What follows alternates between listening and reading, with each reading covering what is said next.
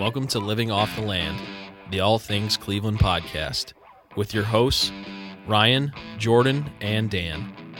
Follow us on social media at the LOTL Podcast.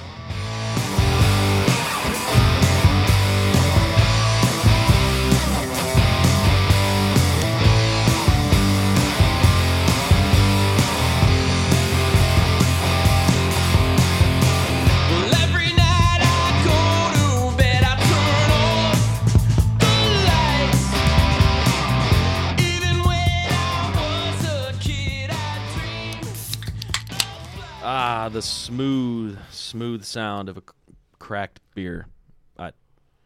Hey guys, how's it going? Stuck the landing. Yeah, I crashed after Dan got takeoff. a case of the twisties there. Okay, yeah, just like when you told me that. Never mind. Well, this is a special episode of Living Off the Land. Your boys are back. That means it's Brown season, and this is the LOTL Browns season preview show. Final preview. It's the final preview. That's a good feeling.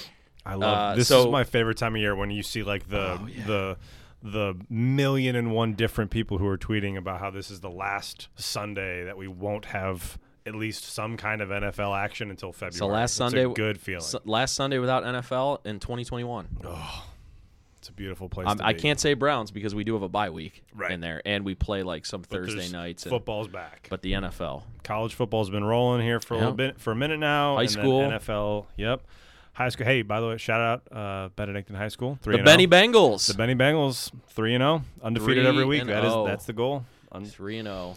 I was out there, saw the first game. Yeah, major shout out. Appreciate double OT. Appreciate that game was absurd. I know. Essentially winning that game on a penalty that the other team couldn't decline. That was the most absurd. Hilarious. Yeah. So the very short Cliff Note version of this was a back and forth nail biter of a game. A lot of goofy shenanigans. Both teams had some issues in terms of execution, and in double OT there was a false start on an extra point that got blocked, but you can't decline a false start. And so the other team, obviously, Walsh was the other team. Walsh wanted to decline it, but that's not a declinable penalty. Nope. So we had to bump back 5 yards and re-kick, and that kick ended up going through, and that was how we won the game. Yeah, this was all precipitated by Walsh missing their extra point. Yep. And it was hilarious. Yeah, because as soon as the flag got thrown, like Walsh blocked the kick, and they were all going nuts, and their sideline was going nuts. As soon as I saw the flag, I'm like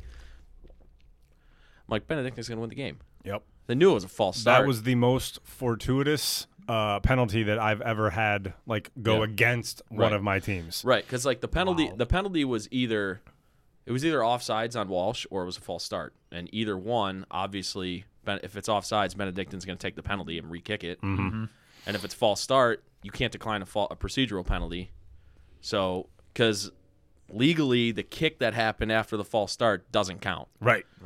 Because it's blown dead. As opposed to something that maybe happened mid-play. If there was an unnecessary something after the play or whatever, and say, forget it, we'll decline the penalty. You missed. But yeah, by the way, Walsh, man, rough for them. They just lost this week. Same exact score in double OT. They lost to Archbishop Hoban in double OT, 35-34. Exact same score. Man. Different situation, though. They went to double OT. They were the second team to score in double OT. And they just said, we're going to win or we're going to lose right here, and they went for two. Wow. And they got stuffed. And so that was crazy. They're just snake bitten. That's yeah. 2 weeks, 2 games out of 3 weeks, they've lost by 1 point in double overtime. So are they 1-2 or they're 1-2 now? Yeah, 1-2. Yeah, pretty crazy. Yeah. Wow. Well, anyway. Yeah. Enough about that. Yeah, that was the high school roundup. Ryan starting his first season as a high school football coach, back in the saddle here this glorious Sunday afternoon. Beautiful day. Got a nice beer. Oh yeah. What are we drinking? Drinking from Platform to get in the spirit. The Muni, the hazy IPA. It's a great beer. It's fantastic. Beer. It's official partner of the Browns now. You see, they got that Cleveland Browns 75th anniversary logo. Which I tell you what, by the way, great freaking logo. It's a great logo, great can. that Anheuser-Busch money and those connects coming through big, man. Yep. I mean, shout out to what Platform's been doing. They've been making the most of their opportunities. Yep. And, absolutely. Great beer. Pick it up. It's like, I think it's $8 for a 4-pack of Tallies. It was like so $8.50 or whatever. Yeah, it was nothing. Yeah. So go pick that up at your local retailer. It's fantastic. Hazy IPA. It's more on the session side, I think. It's definitely a lighter IPA. Yeah, I mean it's only not even 4.9%. So it's definitely a lighter beer. Not particularly not going to kick you in the face if you're a little bit worried about the hoppiness. It is delicious. You would not have to worry about that. It's a little bit more laid back, and I love that. Sessionable. It's exactly like you said. Well, there you go. At the top of the can, it's Platform's the official craft beer partner of the Cleveland Browns. So there you go. I don't think I actually knew that. That is really cool. Good for the Platform, man. I think that's this year because I don't think they had Muni last year, but I don't think they were like the official partner. So I'd imagine that's not cheap. No, become the official craft beer partner of an NFL team. That contract's. I mean, that means they're getting sold in the stadium and everyone else isn't. Right. Well, yeah, craft bear wise, yes. Yeah. And you can still get Bud Light or whatever beer vendor that they have in the stadium, but for $9 or whatever it is. This is probably you can go get a light beer for one light beer at the stadium for literally what I spent on this 4-pack of Tallboy Craft. Yep. So. Yep. That's drinking in a ball game though. But that's hey, right. I tell you what, I don't care. I'll spend $100 on beers if that means I get to do it at a Browns game. Let's go. I'm so geeked, Let's man. go. I am so full ready. stadiums too. Yep, we're back, man. Real quick sidebar. Watching all of the different college stadiums just go just bananas this past week it's amazing. Was like, how cool is it to see? And again, forget the team. I don't care about Wisconsin or Penn State. Jump around oh, yeah. up there in Wisconsin. Like, dude, how do you not get goosebumps watching that and feeling that energy? And the same thing, I mean, for Virginia Tech Stadium. Enter Sandman. One of the greatest entrances of all sports. Just so good. All the college, obviously the NFL has the quality of play across the board. Yeah. But like, you can't beat college football environments. Yeah, it's the pageantry. Yeah. The traditions that they have at these top programs, and you just mentioned two of them right there, like. You can't replicate that. It's almost like, certain football clubs in Europe, some of the traditions they have. Sure. Yeah. It's really remarkable. Jump around is my favorite in all college football. Yeah, jump around's pretty good. I like Enter Sandman at Virginia Tech better. Yeah. But man, you can't go wrong. You really can't. No. You really can't. They're quality. Well, Ohio State fans are going to be like, well, what about Script Ohio? Yeah, or Hang On Sloopy. I do love Script Ohio, but it doesn't get me as pumped as some of the other ones do. Yeah, well, Script Ohio, it's iconic. It's before the game. It's the band. The dotting of the I is the best part. That's awesome. That part is really cool for all, especially all the very. Think about how few people have been able to dot the I at an Ohio State game. It'd be really, really cool to say. Like, and you got to be a pretty good athlete to high step with a tuba. Yeah, you. Yeah, that cannot be easy. That's true. I couldn't play a tuba, let alone run with one. I know. Yeah. Yeah. So anyway, we've done high school football. Now we're doing college. Let's get to it. Let's talk about the old Brownies. Keep on moving. Oh, I've been waiting for this. I can't talk. I can't really talk Browns when it's just me and Jordan because I know. I apologize, man. I'm sorry. I'm so sorry. It's killing me too because I've been missing this too though. I've been missing the. We're back for the post game show, so it's cool. I'm so stoked. But yeah, I mean, we were talking, before we started recording here. I almost said pre-game, pre-show, pre-record. About the different, all the different stuff we want to get into, and I was literally chomping at the bit when I saw the text. I'm like, I just gotta start saying these things because again, I can't talk about this with Jen either because you wanted to come over yesterday. Yeah, well, yeah, that was, dude. I don't even know what day it is anymore. Randomly text in the middle of the afternoon. He's like, hey, I'll be there in like 30 minutes. I was like, my schedule worked out the way I thought it would. Blah blah blah. I'll see you guys later today at 4. And then they're like, what are you talking about? And I was like, please do not come over. I am not home. Yeah, well, because I would have felt bad if you came over and then I get like the text or the phone call like, hey, I'm knocking on your door. I'm like, hey, where are you, man? I'm at my 3-year-old niece's birthday. We very clearly said Sunday, and I knew Sunday in my head, but yesterday I just jumped right into we had our JV game in the morning, and blah blah blah. I get my day done, and I'm like, okay, cool. I'm gonna be good for 4 o'clock. It'll be fine. And then I sent that text. I hop in the shower to clean up, and I get out, and I've got a whole bunch of texts. I was like, okay, so I'm an idiot. Yeah. And I knew, I said, in my head, I knew Sunday, but I just jumped right into it. What's also weird because it's a long like even today's Sunday. Like it almost felt weird. Like I went to church this morning. Felt weird because like really today is like a Saturday because we have tomorrow off, Monday for the holiday. So like, if you're actually thinking about it, it's like, oh, I don't got to worry about going to work tomorrow. So today is kind of like a normal what a normal Saturday would be. So it's everything's been just screwy. About every day can be like this, where it's like we don't have. Well, I mean, some people are working, but the majority of the people are not working. It's about 75, sunny, little bit of a breeze, no humidity. Like, I mean, let's go. There's not even a cloud out there. It's like, I know. It has a very, I know it, I mean, it's still, we just scratched the surface on September, but today does have a very fall football season kind of Saturday vibe to it. Yeah. And definitely God, different from it's the such a good previous feeling. week when it was super hot and humid. Are we done with the humidity, by the way? God, I hope so. I hope. I don't know. Maybe. My building doesn't have AC, and it's been 4,000 degrees and swampy. Oh, my God. It's been horrendous. Oh. Absolutely horrendous in that building. Yeah. It's like most people, like, let's call a spade a spade. I teach algebra. Most people don't give a crap about algebra in the best of situations, especially when you're 14 years old and it's 6,000 degrees. Yeah. Like it's sure. I'm sure all your kids are like falling asleep. Dude, and they hate it has nothing to do with you. It's No. just the fact that it's so warm in there. That's why they shouldn't be starting school on August 15th. Right. Yeah. Honestly. Ridiculous. Yeah. But anyway, it's right, probably we gonna digress be, again. It's probably going to be about 90 and humid in Kansas City next week for the opener.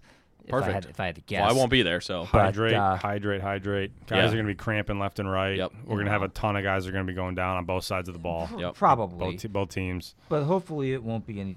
We don't want any of our guys hurt. I mean that's obvious. Right. But I mean, let's talk about it a little bit. The 53-man roster. Yeah. 13 minutes into this episode, we haven't talked about the Browns once. Yeah. Right. So we came here to do. So they get the 53-man roster out, and what it looks from my perspective, it looks pretty flat. I mean, I didn't think there was any real shocks other than maybe just looking at it here. I guess the one guy I thought who has legit talent, who I thought was going to get cut, was Greedy Williams. But apparently the Browns are still thinking that they can get him on the field and be productive. They're too invested. Yeah, there was zero chance they were. I don't think Greedy was ever in doubt, honestly. If we were in year 4 with him, I could very much see that. But we're too invested, and he's still too early into his career. I mean, he's a second-round pick. Yeah, high second-round pick. Right. I couldn't see that. I think there was a couple. Your boy made it. Yeah, honestly, that was one of my shocks. Employee 51. I was legitimately shocked that he made the roster. I really, truly was. I wonder if the Jacob Phillips injury helped him. Absolutely, it had. I mean, it had to have. Yeah. We're linebacker still an area that I don't feel super confident in. No, and it's better than last year. It's absolutely better than last year. I agree. Yeah. But I think the biggest shocks for me were, one, Mac making the roster, truth be told, and then it was a couple defensive line moves, Marvin Wilson and Porter Gustin. Mm-hmm. Porter was always kind of a fringe guy, so it's not like I don't want to say shock like in a dumbfounded sense, but after spending what we spent on Marvin Wilson as an undrafted, free agent, I was thinking like, again, a couple $100,000 or $700,000 in the world of football is like peanuts. But I was thinking that he kind of maybe had a shot. So those were probably two of the question marks. Now we re-signed Gustin to the practice squad. Yep. So we did do that. He's still in town. Has Marvin Wilson been picked up by anybody else yet? I don't know. I haven't looked at it. Yeah. We did a lot of the guys, fringe guys. That we cut, we were able to bring back on the practice squad. Yep, Johnny Stanton, which is good. JoJo Natson. Yep. Gustin. Yep. Running back John Kelly. Yep. I mean, almost any other team of football, John Kelly makes the roster. Like, yeah, I really believe which that. Makes it a little bit shocking to me that these guys didn't sign elsewhere. I wonder if that's just a another nod to the culture that the Browns are building here. Like, these guys just don't want to leave. Yeah. Now, the surprise for me, which really in the end, after you think about it, wasn't that much of a surprise, was KhaDarel Hodge. And it's just because of the money he was making. Yeah, the money, and he had a late surge. I mean, he had a couple great catches and some scores. Right. But he's been good. He had 12 catches last year, which isn't a lot, but 11 of them were for first downs. He's a really good special teams player for us, or has been. It came down to dollars and cents. I mean, no NFL team in the league is paying their sixth wide receiver more than $2 million. No. So I think what the Browns were trying to do, and they were probably trying to pull a rabbit out of the hat. I'm sure deep down they didn't think that they'd be able to do this. Would be to let KhaDarel Hodge go and then bring him back on like the vet minimum, which is like $900,000. Right. They're just trying. I mean, the Browns are in a situation now where they fully know that they're going to be shelling out some, and they already started with Nick Chubb, but they're going to be shelling out some big contracts over the next couple of years. So it starts with we have to shave cap wherever we can. Everywhere you can. And ultimately, KhaDarel Hodge is not going to be the difference between us winning a Super Bowl this year and not. But it just makes fiscal responsible sense to not have your sixth wide receiver on your roster make over $2 million. But I think it does speak to the administration that we have now compared to before, because if you think about it, going back to the last administration, they'd probably keep Hodge and cut Rashard Higgins. You know, you know, we don't need to go too far down that rabbit hole, but that's. What was interesting is where KhaDarel Hodge ended up, which is Detroit. You know who's in Detroit? Is what's his face? John Dorsey. Dorsey, is it like a special advisor? Mm-hmm. They signed another Dorsey guy, not from us, but I can't remember his name. But I don't know. His imprint's on the Lions, even though he's not officially the GM. Yeah. No, I mean, and I like KhaDarel, and honestly, I could see a world in which he could legitimately be like a quality third, fourth receiver on like a good team. Like I could see that. But again, with our wide receiver room, the way it's currently constructed, both in terms of personalities as well as contracts, you're right. Like there just simply wasn't. Wasn't room.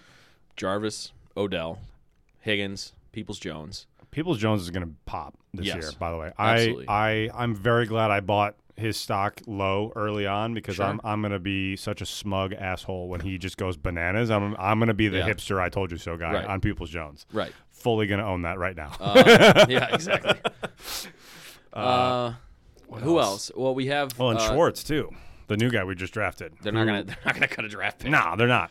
No. A third round pick. A third round pick, mind you. He basically didn't play in camp because of nagging injuries. But right, and that's they're gonna give him every single opportunity to succeed. And that is the risk you run when you draft that speedy Ferrari type receiver. It's like driving a Ferrari over like a country road. Like he can fly, but there's going to be some bumps and bruises along the way, and the injury thing is going to be following him.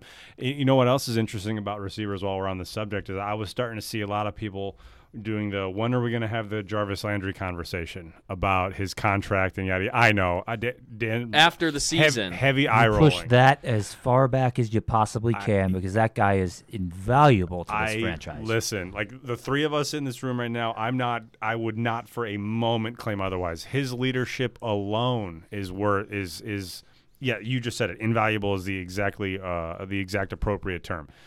What he does on the field as well as culturally for this team can never be properly summed up. Right. But the dollars and cents of it are what people are alluding to. And I understand that, again, there will be, it's going to be him or Odell at some point in the future, but that point is not right now. Right now, those guys are our two guys. And the next couple guys on the rise are going to be Peoples-Jones for sure, and then maybe hopefully Schwartz. Or Higgins maybe. If let's just say next year going forward, if Landry's out, maybe Higgins does re-sign. I don't know. Yeah. But I saw a lot of people doing the Landry thing, and I'm like, I'm not. Guys, we're not doing that right now. That's not right now. We have a legitimate Super Bowl contending football team on our hands right now. Why are we concerning ourselves with things that don't matter until after this season is over. I don't get it. Especially knowing that the cap is going to rise over the next 1, 2, 3 years. Exactly. Like, and if you think about it, so we signed him to a 5-year contract when we traded for him. He came in the year Baker did. So this is his 4th year with the team. So what who says that the Browns and Jarvis don't kind of do what they've done with other guys, and that's, well, actually the opposite of younger guys, which is get them on a lower contract but also lower amount of years. What if maybe because Jarvis, he's, for a football player, he's not getting up there, but he's on the back half of his prime. I was gonna say we're on the back 9. We're approaching it rapidly. Still probably in his prime, but definitely on the edge towards the edge of his prime. The Browns could say, "Hey, let's sign you up for another 4 years, and we'll give you 4 more years of security if we drop that number down a little bit." Mm-hmm. Who's to say that can't happen? Right. Guarantee X amount at least for the 4 years, and keep the number a little smaller, but guarantee it for what I mean, that kind of deal. Absolutely. Yeah. Absolutely. So, but anyway. Yeah. Yeah. Thanks for that, Ryan. Appreciate it. There you go. Sorry, it just had to be bring a little bit of doom and gloom into the conversation. But no, like outside of a couple of those names, like none of the guys that we let go really like blew my mind. Like, you know what I mean? Like, right. We knew we weren't going to keep more than the 2 quarterbacks. There's a bunch of random guys that were never really going to make it. Sheldrick Redwine was he played a lot of snaps last year. That was a name that got cut. Johnny Stanton getting cut. Yep. Well, I mean, we were never going to keep 2 fullbacks. No, that was never going to happen. I'm trying to think. Elijah 10 Lee. defensive backs were kept on the roster, but yet Sheldrick Redwine was not one of them. Not one of them. That is shocking, actually. Well, I just think that speaks to the quality of moves we made in the offseason. Yeah, I mean, who would you have rather have seen let go rather than Sheldrick Redwine? I mean, looking at defensive backs in terms of safeties, like I know Delpit's had his injury concerns, but again, it's similar with Greedy. He was too high of a draft pick too recently. We're not going to give up on that just yet. That would have been my answer. I would have gotten rid of Greedy Williams. Maybe I'm just crazy, but Greedy Williams is not a safety. Well, he's not a safety, though.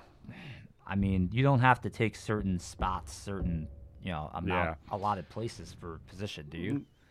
No, but but what? But safeties, you just simply need more corners than safeties. I think defensive backfield is a position. For whatever reason, it just seems like you get to like week 7, 8, 9, 10. Half of the secondaries in the league are MASH units. I mean, I don't think you can have enough depth back there, quite frankly. Yeah. No, I mean, I hear you. It's just, I mean, Greedy, again, injuries will obviously tell us if this happens or not, but he's a starter right now. I mean, unless he's not healthy. Oh, no. Greg Newsome's going to start. I'm looking at the website. As of right now, Greedy is the starter. The Browns website? On the Browns website, on the depth chart. It's Denzel at left corner and Greedy at right. Now, you're right. Newsome's next in line, and injuries are clearly going to dictate. We'll see when the official depth chart comes out on game week on Tuesday. Yeah. What it says. Yeah. I did see Mary Kay Cabot report that the 3 injured LSU Tigers will all be available on Sunday. So OBJ, Delpit, and Greedy will all be available on Sunday against Kansas City. So that's good news. Yeah. But yeah, there wasn't a couple mild surprises just to wrap up the roster talk. Maybe a couple mild surprises that we've talked about. But really, I guess this is perks of having a good team and a good roster is there's really not that many spots up for grabs. I mean, I think that's the main reason why a lot of the starters didn't play at all in the preseason was we kind of know who our starters are. Maybe on defense a little bit, but the main guys did not play. Nick Chubb didn't play at all in the preseason. OBJ, obviously, for the injury. Jarvis did not play in the preseason. Miles did not play in the preseason. Clowney I can't remember, but I don't think he played in the preseason. Denzel Ward did not play in the preseason. John Johnson did, but he's a new guy getting acclimated to the system, so that makes a little bit of sense. The offensive line played in that third game with Baker for 2 series. That was it. Yep. Except Treader. He didn't play. Austin Hooper really didn't play. He played a little bit in the third one with Baker. But really, the starters, we kind of know who the starters were going to be. No, I hear you. And that's not something we're used to with the Browns. Usually everybody's gunning for every spot, and especially up until the last 3 years, that quarterback spot. Mm-hmm. I mean, how many seasons have we gone into the week of the first preseason game when we didn't even know who our starting quarterback was going to be? There was one year Eric Mangini specifically didn't tell the media until the day before the first game who the starting quarterback was going to be, and that was in 2009 when I think it was Brady Quinn over Derek Anderson. Yeah. And I think they let Derek Anderson go after that. Yeah. I mean, it's a blessing to not even have to think about quarterback right now. I mean, there's a lot of positions we didn't have to think about, and that's not something that we're used to. I think that kid, man. Did you watch any of the third preseason game? No, I did not. The first thing that Alex Van Pelt talked about when he was hired as offensive coordinator, we were coming off of 2019 when Baker had that really bad season, throwing interceptions left and right and everything. Alex Van Pelt was the first thing. He's like, we need Baker's body and feet to stop playing Metallica and start playing Mozart. Metallica, he's all over the place with his footwork and his body and his angles and everything, his mechanics. And and I know it was Atlanta. They suck. I know it was the preseason, whatever. But watching Baker, he looks like a franchise quarterback where you don't have to worry about it. It's what you're going to get every week. There's some composure, there's some swagger, 100%. But it's not unfounded. It's yeah. Now, am I saying Baker's going to put up MVP numbers this year? Probably not, because of the offense we play and the fact that we probably have the best running game in the league. So are you going to see Baker probably throw 30 to 35 touchdowns and still probably under 4,000 yards? Probably. But that's just a factor of the offense we're running. Yeah, and that's why numbers. And again, I know you can always use stats, but to make a claim, but you just have to. It can't be 100% of the time. You have to keep some things in check. Is Baker ever going to be a top 5 quarterback on paper? Probably not. Statistically, probably not. No, but again, that's a symptom of the offense that we're in and the style of play and all the other factors.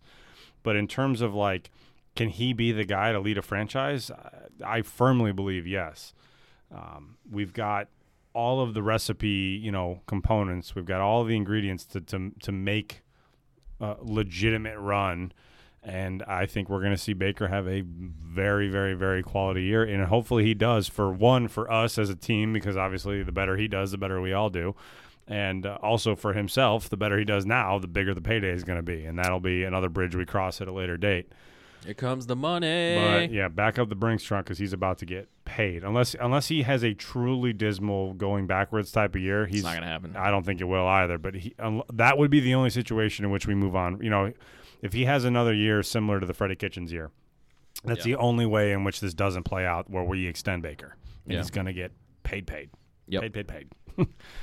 Money. Yes. And then I'll be like Ryan, hipster, saying that I was on Baker from day. I had a conversation with my brothers yesterday where I bragged that I can go back and find the tweet. I don't have the time to do it right now, but I tweeted at halftime of the Oklahoma-Georgia Rose Bowl game in 2017.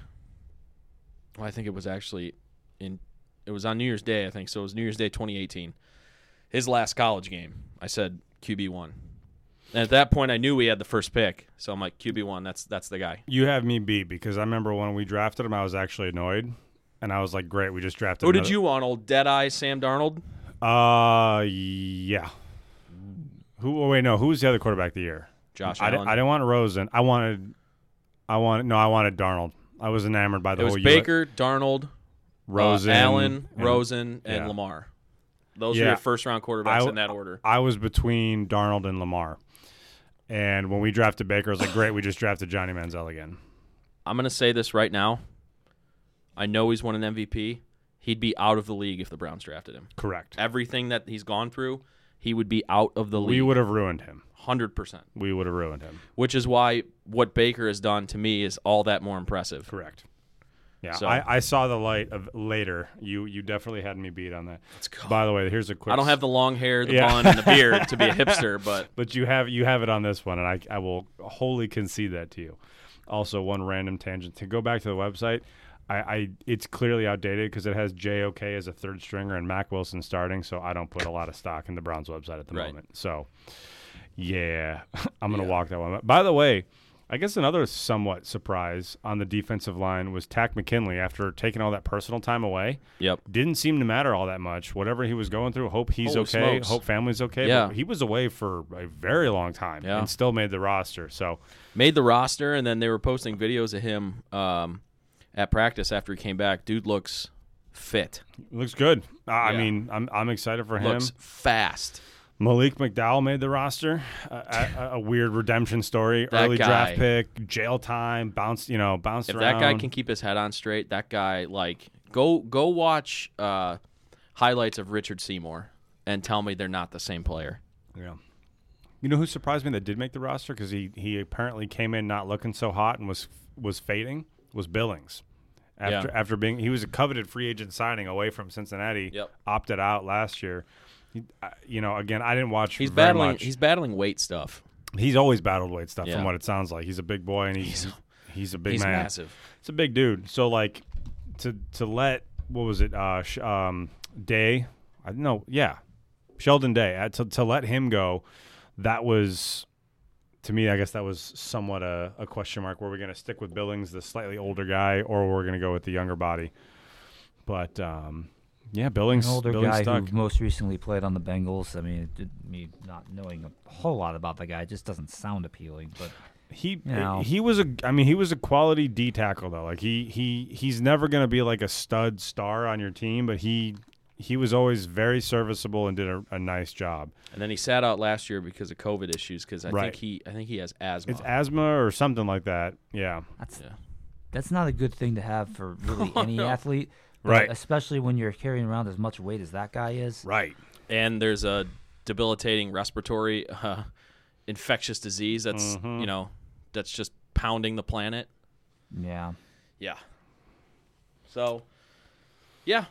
That's I'm trying to think. We need a new hashtag for the kicking situation. Oh yeah. I tweeted about that. Well, it depends on who. Well,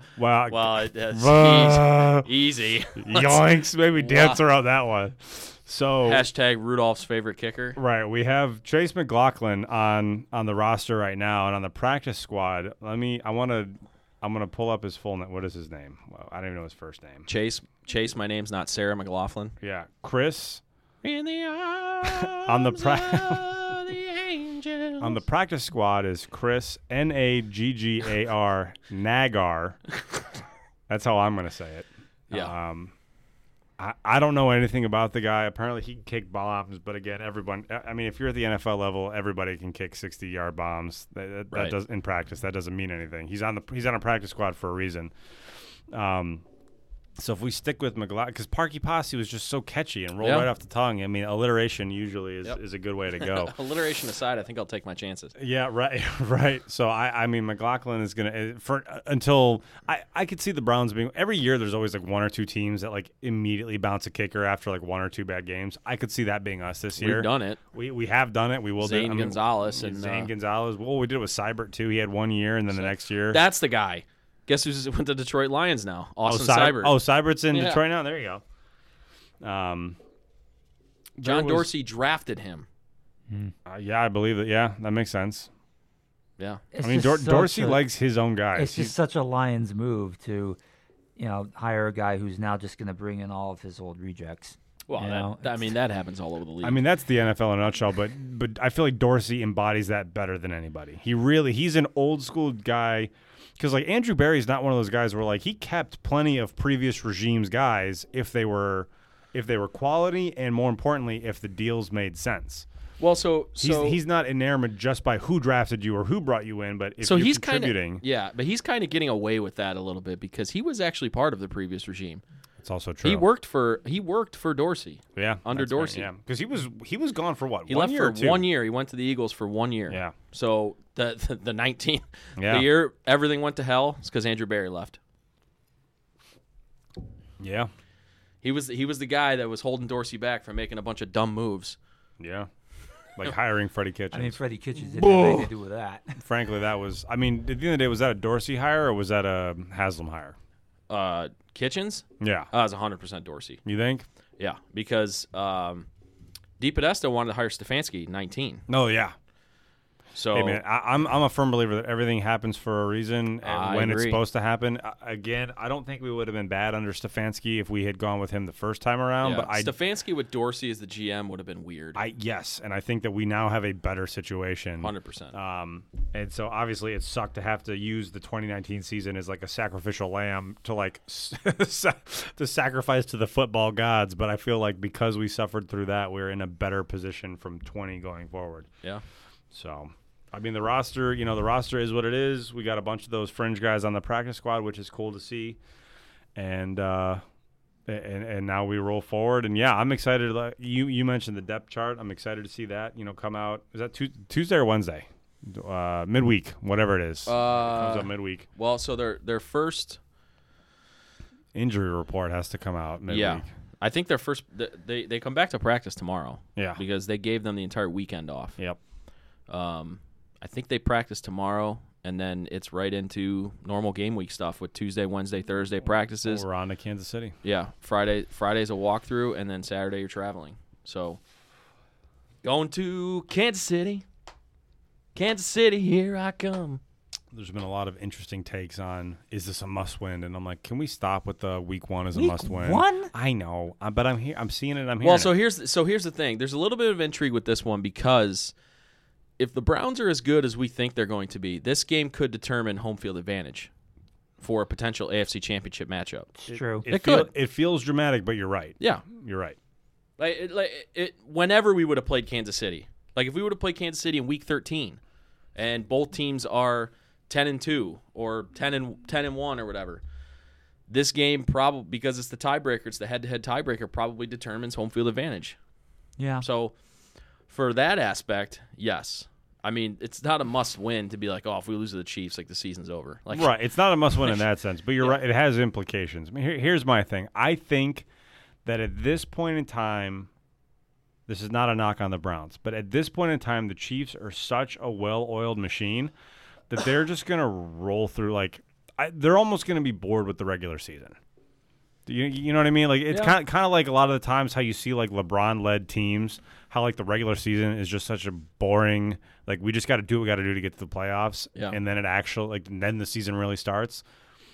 Like I feel like that is similar and comparable to the Chiefs. Now it's a little different because football has such a the NFL has such a shorter schedule and yada yada.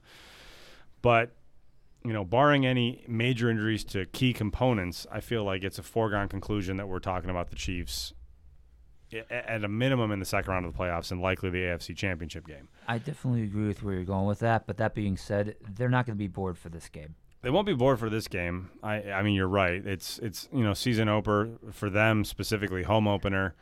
Not to mention against another team that they will likely either face or could likely face in the playoffs. They're definitely going to be up for this game. I just think where I was going with this is I just think that the Chiefs are going to have a better regular season than us. Now, if we meet in the playoffs, I'm still very much willing to bet on us. Like I think we have great parts to set up for playoff football come that time of year. But we've got a bunch of games. Like looking at our schedule, we got a bunch of games. That's why getting into the playoffs and winning in the playoffs last year was so freaking big. Yeah, that experience for everybody, big. Players and staff alike, was massively important. Oh, you mean kicking Pittsburgh's face in and being up 28-0 after the first quarter in the playoffs game at Heinz Field? Like, that was big? I will literally Oh. never forget that high. I will never forget that feeling. Ask him. I was running around my house. Yeah. I will never forget that. And that was an appropriate reaction for that. Yeah. For a place where we hadn't won in 18 years, Yep. and to be doing that. We had never beaten Ben Roethlisberger in Pittsburgh. Never. Not one. Man, I time, can't folks. play my hotkey. That's also, man, what another, yeah, I know. What a horribly unfortunate stat that is, though. that is a bummer. I mean, I'm glad it's finally over in That's that sense, but like, holy crap. We have an opportunity to beat that team 3 times in one calendar year if we sweep them this year, because the playoff game was in January. I tell you what, if you asked me like 2 months ago if we would sweep them, I would have said no. I'm feeling a lot better. And you know me, I'm like the negative Nancy who's always worried about everything. Very much so. I feel a lot more comfortable now. Yeah. They're from all the reports coming out of Steeler camp, their offensive line is in shambles right now. Right. But thank God they drafted a running back. Well, if you talk to Steeler fan, he solves all their problems. You know kind of what I'm feeling? I feel like Najee Harris is about to get the Trent Richardson treatment. I hope so. You mean where he gets a flashbang thrown in his face whenever he touches the ball? Right. Pretty much. He's gonna have no. Yeah. That took me a second. I was like, wait, what? Yeah, no, that's hilarious. I've never thought of it put like that. I mean, there is. You can go on YouTube and look up Trent Richardson runs, and there are like holes the width of this room that he missed. Yeah, not. Yeah. If he still had a Madden like awareness rating, it'd be like negative. It's the one good thing Joe Banner ever did for the Browns was fleece the Colts out of a first-round pick. Honestly, God, if you were to do like a top 10 like most absurd drafts of the past decade, or you know, in the NFL, like that's got to be a top 5. Yeah. I don't know who we drafted with that pick. It probably wasn't. That's irrelevant. Yeah, we definitely bungled that. Yeah, Joe Banner then it wasn't with this pick, but he then picked Barkevious Mingo with the 6th overall pick in that next draft. I think he's still in the NFL. No, he's not. Is he finally out? No, well, he's out because he got in trouble with the law. Of course he did. He was bouncing around like a bunch of random teams for years. I think his last team he was with the Patriots actually. And then he got in trouble for something, and they cut bait. Yep. Was he late for a meeting? No, I don't think that was it. I think it was much more serious. But so some people get cut for that. Well, especially the Patriots, right? Yep. So Dan, you mentioned home field advantage and how this game is going to be important in that regard. If you were to reevaluate the schedule, so we did the schedule game a while ago. Have you changed your opinion either direction at all, or are you still kind of where you were before? Because if I'm not mistaken, did you have a 13-4? Yeah. Because I had us I said at best 13-4, but I felt better at 12-5, and realistically could see 11-6. I remember again. I'm always hedging because I'm I don't understand the people that say 11-6 because you actually think we could be worse than we were last year. So I have all of our game results from our podcast back on June. Oh, do you have that? All right, where it was. Revisit. Dan had the Browns at 14-3. Let's go.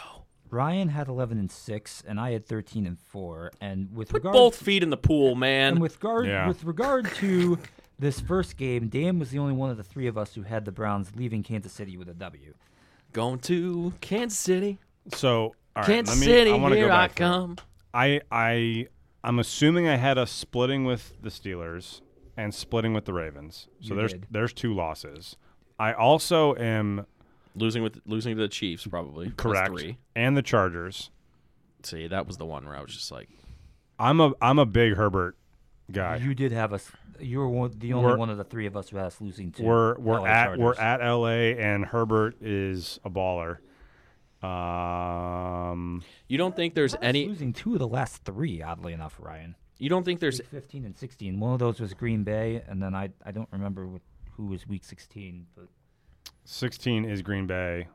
17 is at Pittsburgh. Remember, Pittsburgh there's 18 weeks in the NFL season this year. Right. Yeah.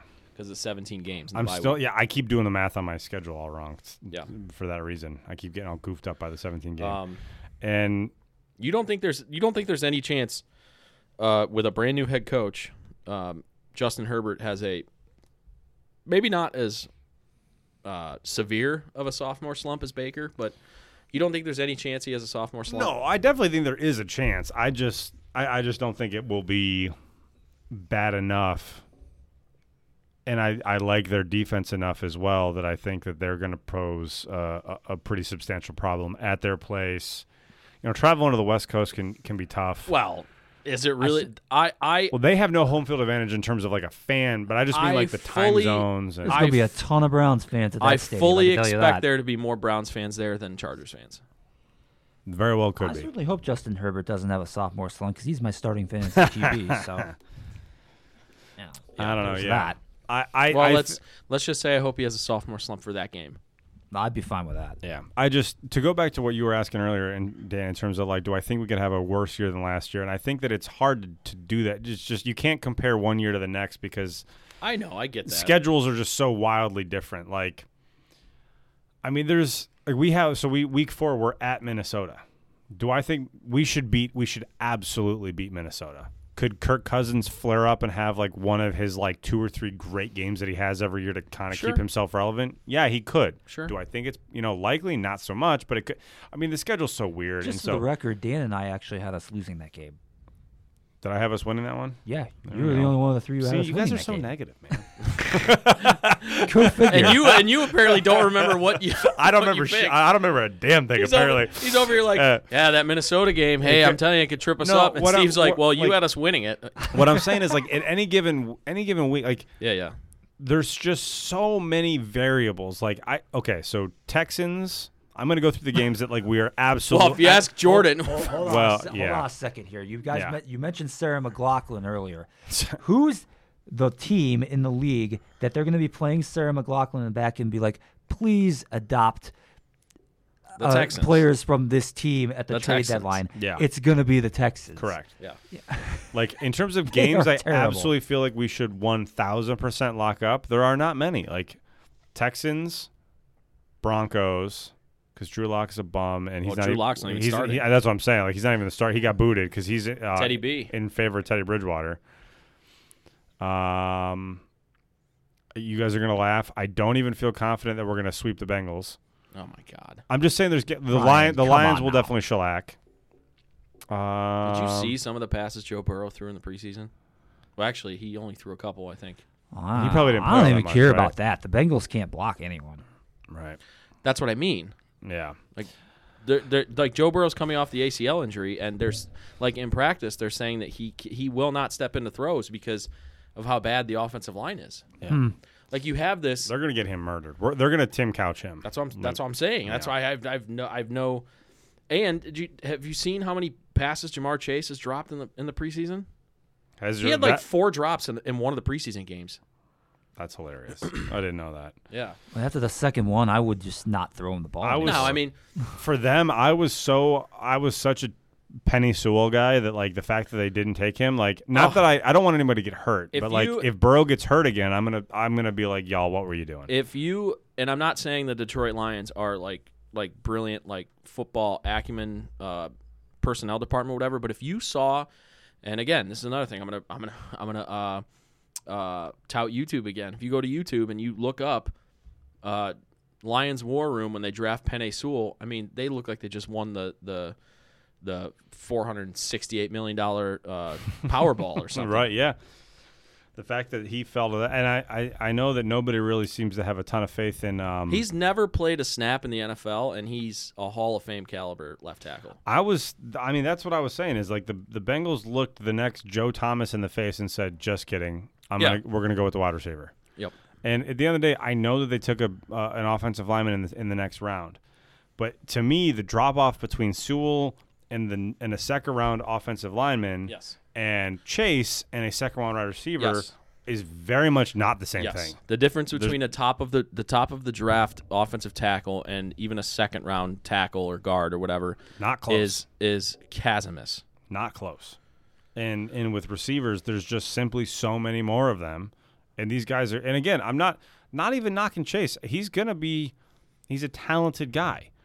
I'm sure he's got the yips right now. He'll get the drop thing figured out eventually. I'm not even really worried about that for on their behalf. But like, your quarterback can't throw from his back, and especially coming off his injury history. The Bengals are in a rough place. So maybe And their defense blows. Yeah.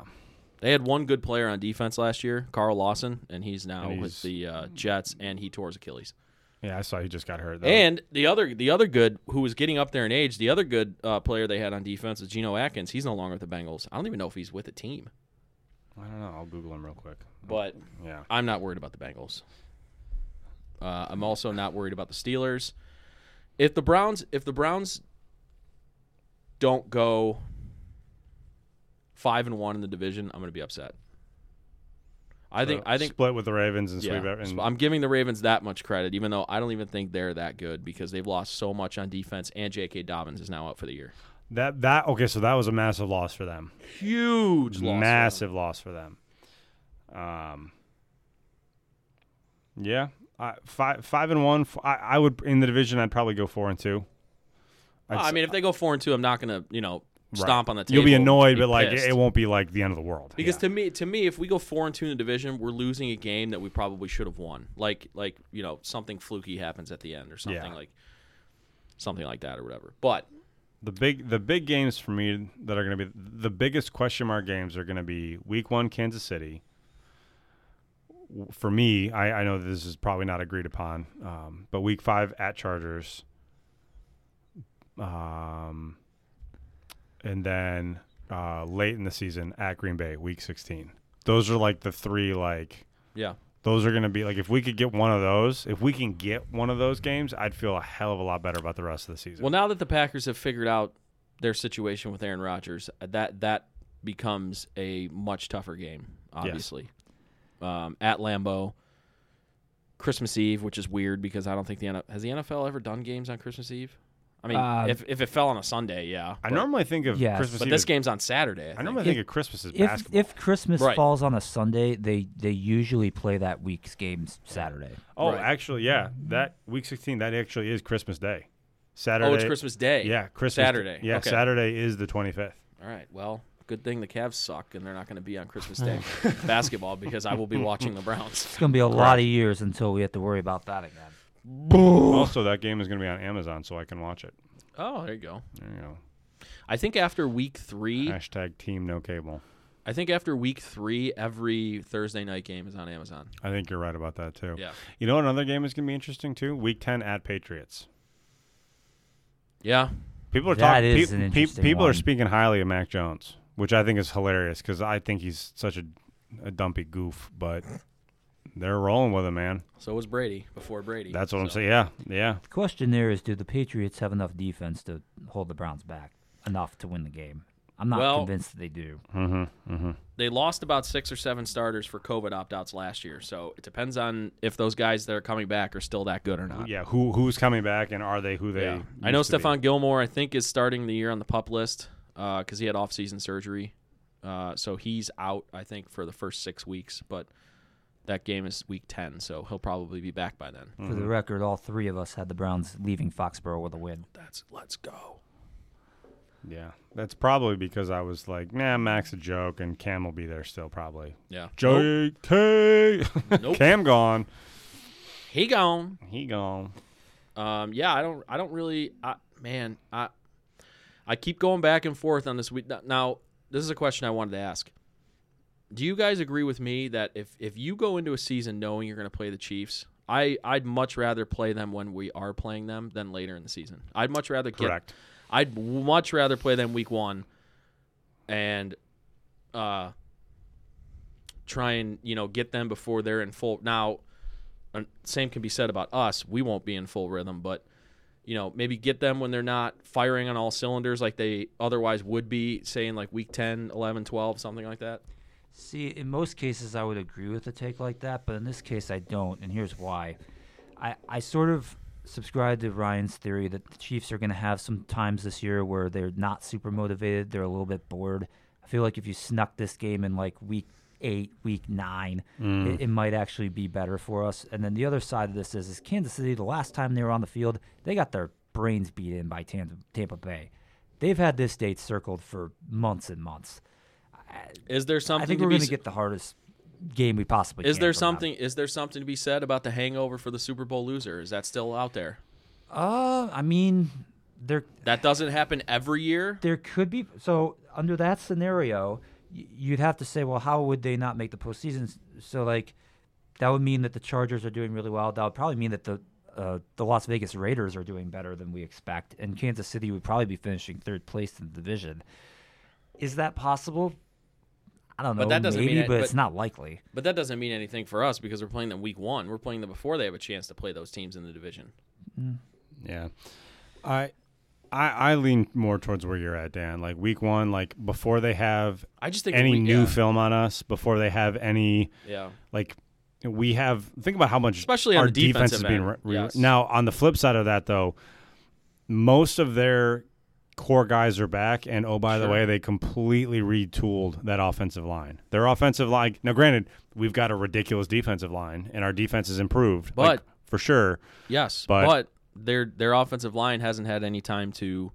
But they, if I'm not mistaken, Kansas City played a decent amount of starters. They did, but the preseason is a lot different than when real bullets are flying. But they're still, all of the guys that they really are playing on that offensive line are a bunch of vets. Like I trust that they're going to be able to, that's true. Adapt faster than if they had drafted a whole bunch of guys. But sure, I mean, big picture, I see there's merit on both sides of it, and I would lean towards let's just do this thing now before they have minimal. Because Andy Reid is such a good coach. Let's get it on. Let's just get it over with. Like if I was going to play him like week 1 or any other point in the season, I'd say let's just bite the bullet, try to catch them off guard, hit them with some trickeration before they've got any more film on us, and see if we can get one.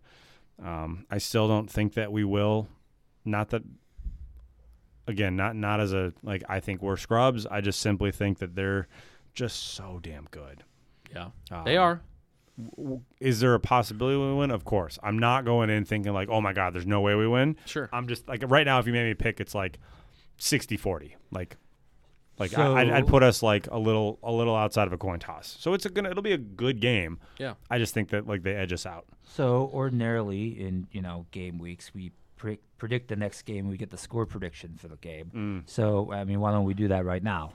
I'm also very glad that this, like, if we knew we were gonna play them and we knew we were gonna play them week 1, I'm very glad that this is a road game and not a home game. Yes. Our road schedule, by the way, is a gauntlet. Our home schedule, we should go. We could go 9-0 at home this year. We really makes it very easy to pick games. Really, yeah, right. With all the hard games being on the road. Our schedule really broke out like the worst games, which you could argue that's although that's a good strategy when your team is bad. The Browns are legitimately good, so like a game like a game that say the Browns came in off of a 4-12 season, maybe a toss-up game. You're like, oh, they'll find a way to lose that game. Yeah. Oh no, I completely agree with that. We have a hard schedule on the road, but I think a lot of those games, because of how good we think our football team is going to be, a lot of those games are toss-ups. Yeah. But as a general rule of thumb, I agree with you. For prediction's sake, you want your easy games at home and the hard games on the road. All right. So who wants to give a score prediction first? Oh boy. All right, I'll start. There we go. Obviously you wanted to. The Browns will play. They'll score a bit in this game. I think we'll get some individual good efforts on defense, but I just don't think it'll be quite enough to slow down Kansas City's offense. And then in the long haul of the game, and then there's also the fact that we just don't win openers in general, which I don't really pick the Browns usually to win week 1, so I'm not going to do it this time. I'm going to say Kansas City 38-27. Okay. I like it to be a moderately high scoring game, but I think it'll be closer. I was kind of in the like 31-27 realm. Like I could see, like again upper 20s, low 30s, but I think we'll keep it tighter. I think we lose, for the record. I think it'll be we'll lose by less than a touchdown, and let's just say 31-27. All right. Daniel. This is a revenge game 19 years in the making. The Browns are going to Dwayne Rudd game. How could I ever forget that? I was at that game. If I'm Kevin Stefanski, I am slapping that box score on the I can't even get through it. The reason why I said that was I think the final score is going to resemble that a little bit. I don't think a Kansas City Chiefs guy is going to rip off his helmet and chuck it down the field like Dwayne Rudd did. But I think that this whole kicker thing that we've got ourselves going on, I think we are going to be on the right side of history on that scenario. Usually with kickers ever since Phil Dawson with us. Whatever can go wrong will go wrong. If it's not a doink off the upright, it's a kick getting blocked and getting returned for a touchdown and losing on Monday Night Football. I was there for that against the Ravens. There for that too. Brutal. I laughed. But I think the Browns win in Kansas City on a Chase McLaughlin game-winning 42-yard field goal, 42-41. High scoring affair. Who needs defense? Oh, yeah. I think our defense is going to be much improved. I don't think it's going to be much improved week 1 just because we're going to have 7 to 8 to 9 new starters on defense, and it's week 1, and it's against the most lethal offense in the NFL. That's fair. I probably have us very under. The score I've got the score probably low on both ends. Well, I don't know. I mean, 31 points. That's a lot. It's not nothing. It's a lot. But it's a lot. That team that team of theirs is high octane. Boy, I'll say this. The only way that we keep the Chiefs offense down is not going to be anything that our defense does in week 1. It's just going to be us playing ball control offense with the running game. Now that would be a good strategy. Yeah. Right. The only problem, the problem with us having such a good running game is everybody thinks that we can control the time of possession on but at any given point, Nick Chubb can just break one, and we could have like a 7-second drive. Right. And score a touchdown because he breaks an 85. I mean, frankly, you could point to that last year, Monday night against the Ravens. We scored too fast. Right. We gave Tucker an opportunity to go kill us, and he did. I will say this: I don't really expect Baker to have big stats in that game, not because I don't think Baker is good enough to play against Patrick Mahomes, but if you go back to the playoff game, and I think Kevin Stefanski recognizes this, Kareem Hunt in a game against his former team that cut him now. The merits of him being cut are not really arguable, but still, in his eyes, that's the team that cut him. In the playoff game, he didn't touch the ball once in the first half. I think Kevin Stefanski's going to rectify that in this game, and I think I would not be shocked if both Chubb and Hunt carry the ball for, well, I won't say carry, because Kareem Hunt's very dangerous catching the ball in the backfield. Yeah, I think both Chubb and Hunt have 20 touches in this game. I could see that. Absolutely. I mean, yeah, I'm with Baker will not have a great numbers game, simply not because he's going to have a bad day, because his opportunities will be so limited. Right, and unless we get down by 3 touchdowns in the first half, like the first quarter, I don't think Baker's going to throw the ball more than 20, 25 times in this game. True. Which is hilarious because I just said that our offense is going to put up 42 points. But, yeah, so that's that. Obviously, we will not be going through every game as we do our scoring predictions on the post-game show for the next week, every week. So be on the lookout for that.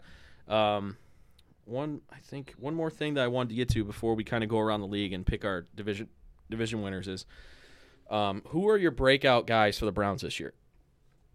Whether it's rookies or guys that just take advantage of an opportunity and just break out. Who are those guys for you this year?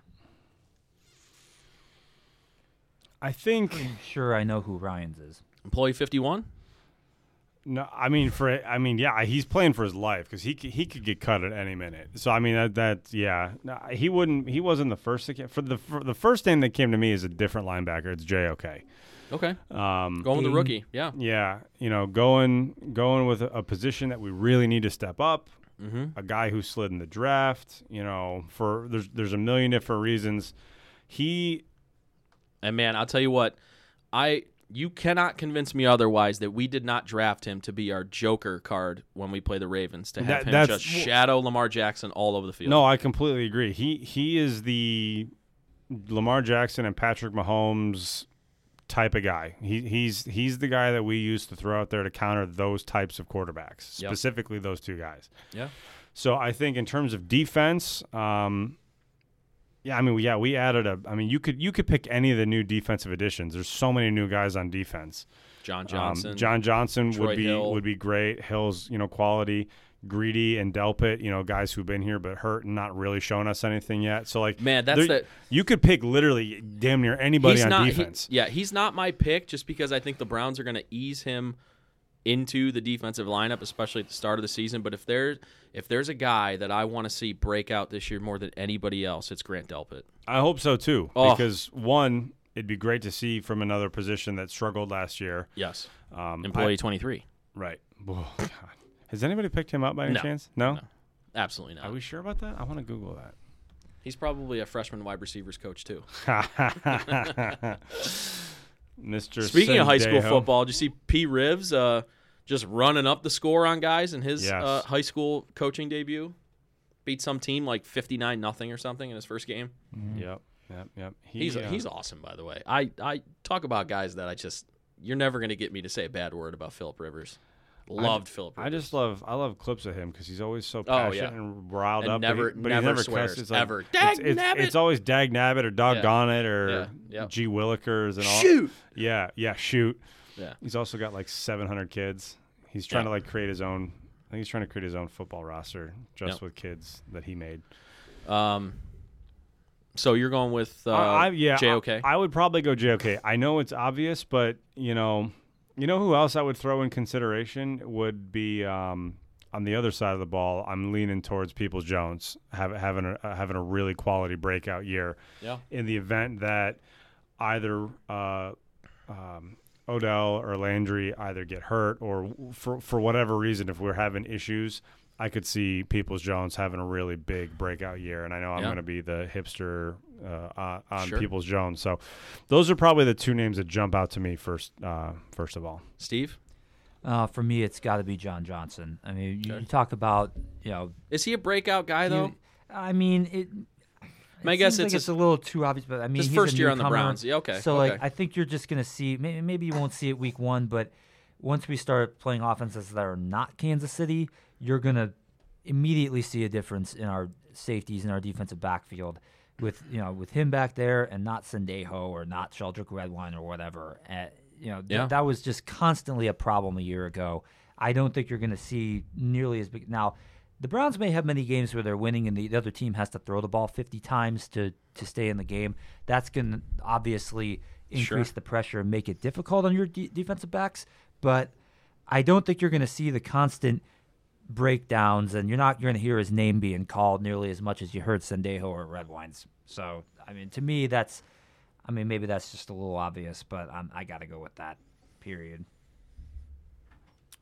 Did you... So, John Johnson. Yeah. And did you have anybody else? Who were you saying? I'm sorry.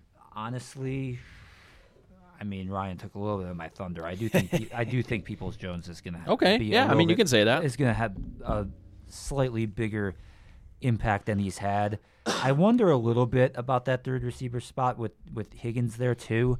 What is the share going to be between Peoples-Jones and Higgins? But Peoples-Jones, people forget, they made some huge plays at times last season. The one that comes to mind for me in particular was the one in Cincinnati where it was a late drive in the game winner. So, he's certainly capable of big things, and I think that you're going to see a little more of that this year. Okay, very good. All right, for me, my breakout on defense, I freaking love this guy. I think this guy is going to have, and I know he's on the enemy right now, but I think this kid is going to have Joe Hayden level impact for us early on, and that's Greg Newsome. I love this kid. He's big. He's long. He competes. I think we have two shut. Maybe not right away. Like, I fully expect him to get picked on by Patrick Mahomes in week 1. But I think we have two shutdown corners on our hands with Denzel and Greg Newsome. I think the world of this kid. I think he has defensive rookie of the year potential. And I'm super excited to see him play. I think he starts from week 1. That's why I was so shocked when you read that Greedy Williams thing early in the show. Yeah. I don't think there's any way Greedy Williams is starting over Greg Newsome. No. In hindsight, looking at how out of date this is, you are definitely correct. I thought this was more updated than it actually was. Yeah. And then my offensive guy is going to be, he has not been mentioned. Well, you guys both mentioned Peoples-Jones, so I'm not going to make that 3 for 3 just on principle alone. Although I do love Peoples-Jones. I think he's great. I think he's going to break out. And I think that could be at the cost of Rashard Higgins a bit. Just because we don't play many receivers in this offense. If Peoples-Jones is on the field and OBJ and Jarvis are healthy, Higgins isn't going to be on the field. the Browns don't run 4 receiver sets hardly ever. Not usually, no. Very rarely. But my breakout guy is going to be a guy. He's in a contract year. He just changed agents back to his original agent and got away from Drew Rosenhaus. I think it's David Njoku. I think David Njoku could really. I think David Njoku could catch 10 to 12 touchdowns this year just in the red zone alone. We love our tight ends. Do I think he's going to catch 60 balls for 900 yards and 12 touchdowns? No, I think he could have 35 catches for 400 yards. But I think he can be an absolute menace in the red zone. I think other than Sendejo, he was the player you were probably hardest on last year. This is why it's so surprising to me that you're saying this. I agree, but I've listened to Baker this offseason continually praise Njoku and how he's coming, which is weird because David Njoku is 100% a body guy. He's been a body guy since he's been in the league. But Baker said he's come into camp this year in much better shape. I think he's not requesting a trade anymore because he doesn't have Drew Rosenhaus as his agent anymore. I think he's going to come in with a renewed focus. He's come out in the media and said that he wants to sign an extension with the Browns. So we'll see what that looks like in the offseason. I'm also going to go and say I was very underwhelmed with Austin Hooper last year. Mm-hmm. And I think Njoku looks at that tight end situation, and also with Harrison Bryant, he had his moments last year as a rookie, but the guy has a problem with putting the ball on the ground. Well, he had some really frustrating, difficult moments. Fumbles and drops last year. I think Njoku, if he's going to become a big-time tight end in this league, it's going to be this year with the circumstances around it. And like I said, he might only catch 30 balls this year for about 400 yards, but he could catch 10 to 12 touchdowns because he's such an athletic mismatch in the red zone. Njoku hasn't been good since week 2 of the 2019 season when Baker threw that hospital pass over the middle of MetLife Stadium and he got dumped on his head. Yeah. So this would be a heck of a – I mean, if he does what you're saying that he's going to do, he could be in line for possibly comeback player of the year. Yeah. You know?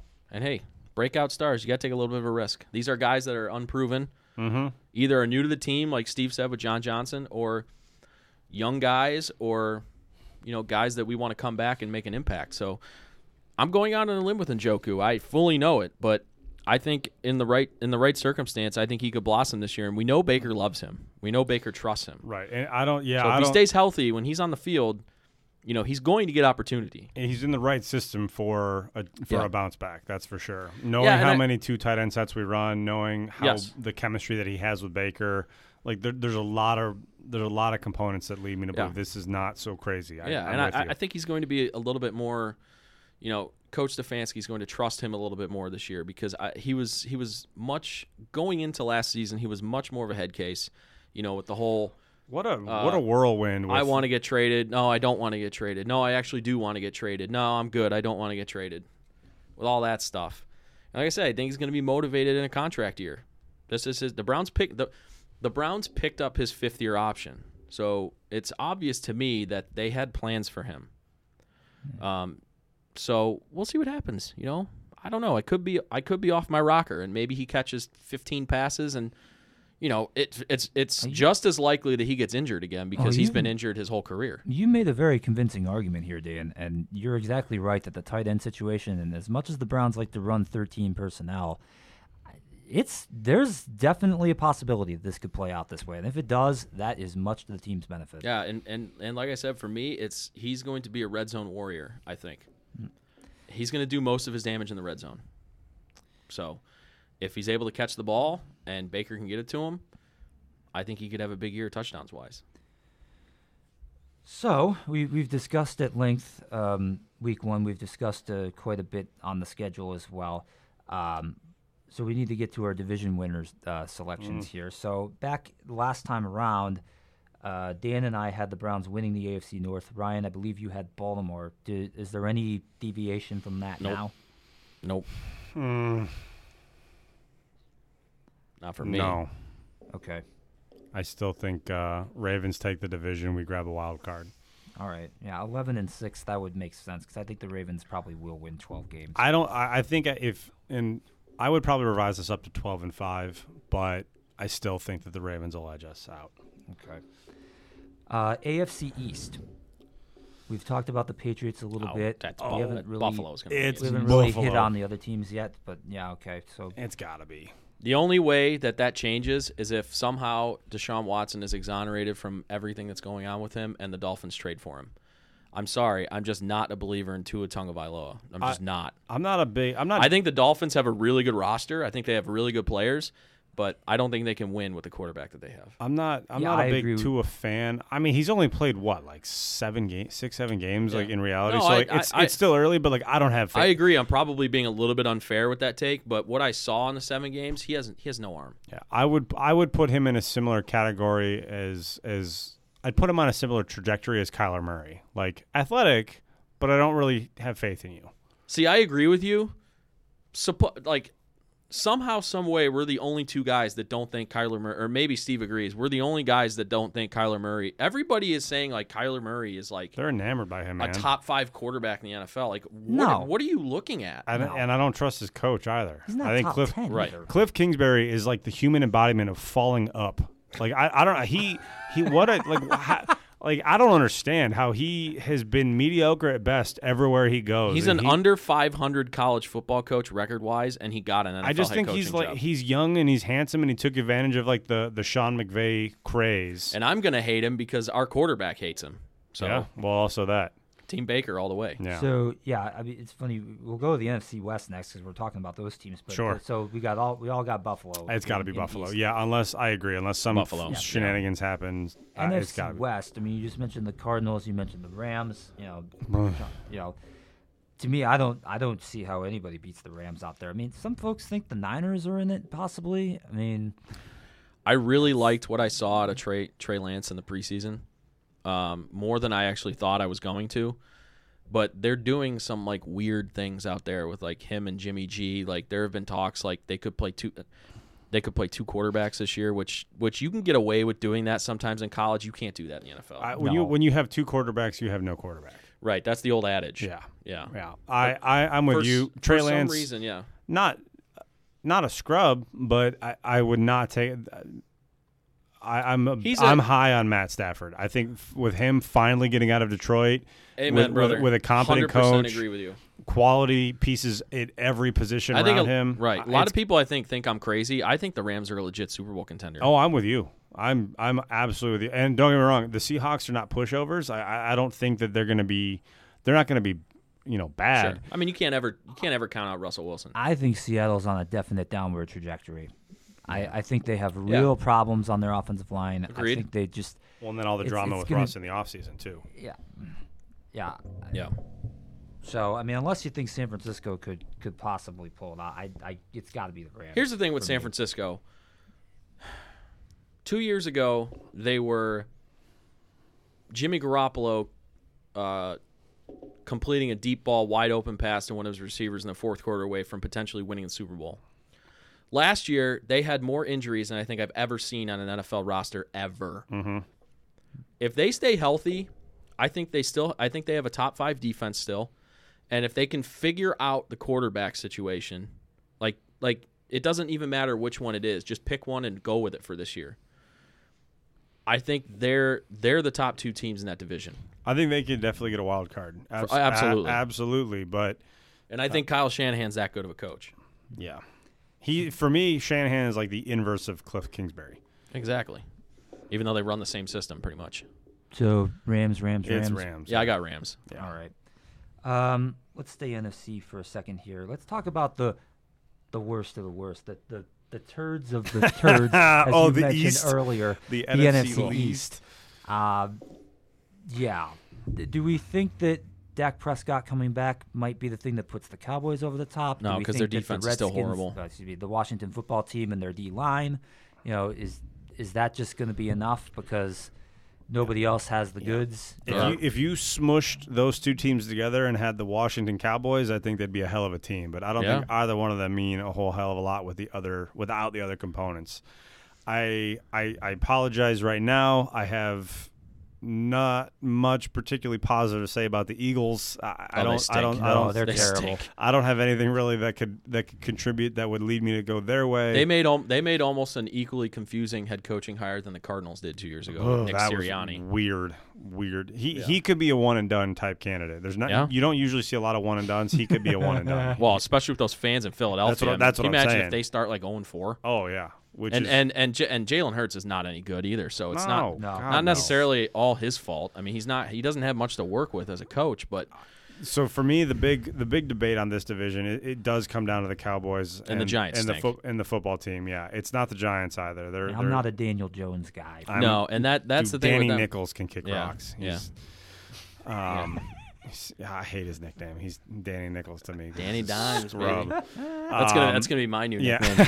Danny Dimes. So I guess the philosophical debate for me is like, at the end of the day, the quarterback position is the most important position probably in all of sport, and the football team doesn't have that. But they've got everything else. Whoa. Oh, stop it with your fist magic nonsense. Stop it. Get out. I get it. I love. You don't like Patrick Fitzryan for and his drip? I like him for about 3 games a year. He'll win. He's great for a couple sound bites and a couple games a year, and then after that he gets benched for whatever rookies on his team. I'll say this though, that's still better than what they had last year, and they won the division last year. You're right. That's a low bar. I think the shiniest of turds is still a turd. And I think Ron Rivera coaches circles around Mike McCarthy. I agree. I think Mike McCarthy might be one of the first coaches fired this year. Yeah, that's okay. No, that's not a stretch. Dan, spit and fire. I'm with you in lockstep today, man. Let's go. So typically, I guess what I was getting. Typically, I would lean towards the team with the quarterback. I go counter to that in this instance. There's too many other factors. Dallas's defense is too bad. Dak's still a question mark. Not that he was not a question mark to me before his injury, but he is now. Injury-wise, yeah, he's a question mark injury-wise. Yeah, we don't know what he's because it's not even the ankle. He's had the shoulder thing all preseason. Yeah, so there's too many question marks with him and his health. Yeah. Mike McCarthy's a boob. It's got to be Washington.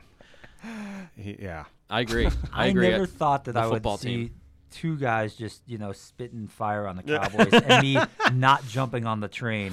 But teams never seem to win this division 2 years in a row. That is a fair point. And with the Dallas having the better quarterback of the two, I don't know. I'm going Dallas, I guess. Okay. So I'm not a really strong feeling there, but I don't know. The repeat thing is just too much for me. I know. That's a fair point.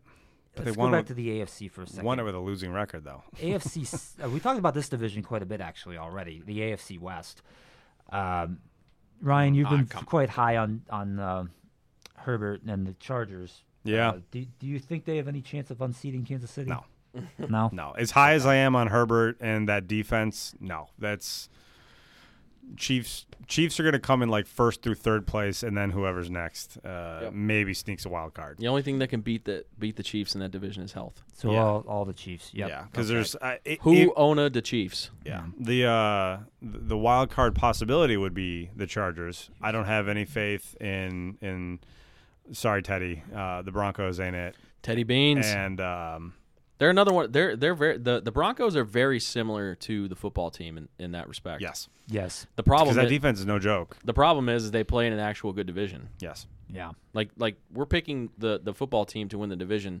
Well, we are, just on default, because their division sucks. If Washington was in the AFC West, they'd also be a third place at best team. Yeah. And likewise, if Denver was in the NFC East, I could easily see them winning the division. You could plug them into each other's spots. Given that defense and Bridgewater at quarterback, they would be better than any of the teams in the NFC East. Yeah, they really could be. I don't know. I think Bridgewater stinks. I'm not that low on Bridgewater. I mean, I'm not that high on him either. But what was his season like last year? Not good. Well, you could make an argument that they did better under him than they did under Breeze when he came back. Oh, he didn't play for the Saints last year. Am I thinking 2 years ago? Jeez. Yeah, you're 2 years Carolina back. last year. It was year. Carolina. I mean, Carolina, they're a weird team, too. Well, they got your quarterback this year. Old Dead Eyes, Sam Darnold. Yeah, he's not mine anymore. Who, hilariously, they play the Jets week 1. Yeah. That'll be interesting. I wonder if he got his shot yet. He was one of the popular quarterbacks that came out and said he's going to weigh all his options and consult blah blah blah. And not we don't need to go down that rabbit hole, but he was one of those guys. Yeah. Yeah. All right, what's up next? Well, we sort of got into it just now, the NFC South. Yeah, let's just get that one over with. This is another one that, I mean, looks maybe a little obvious on paper, but Tampa Bay defending Super Bowl champion. New Orleans did win the division a year ago. This is another. Well, yeah, it's true. This is another division where you don't really see repeat champions very often. No, you don't.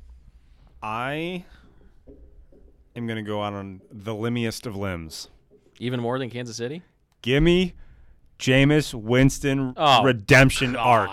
Give it to me. Give me the Saints. Give me the Saints. I would love to see Jameis be good. That doesn't mean he's winning the division. Saints are taking the division. No way. Well, I mean, it makes more sense to me than Atlanta or Carolina. Those teams. It's neither. Oh yeah, I get that. It's neither of them.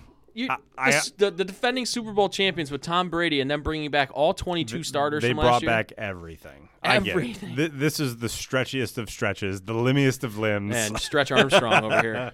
I will probably end up eating this one. Is but it really that much of a stretch? So here's the thing. Jameis Winston, that in that famous 30-30 year where he threw 30 picks, the other 30 there is 30 touchdowns.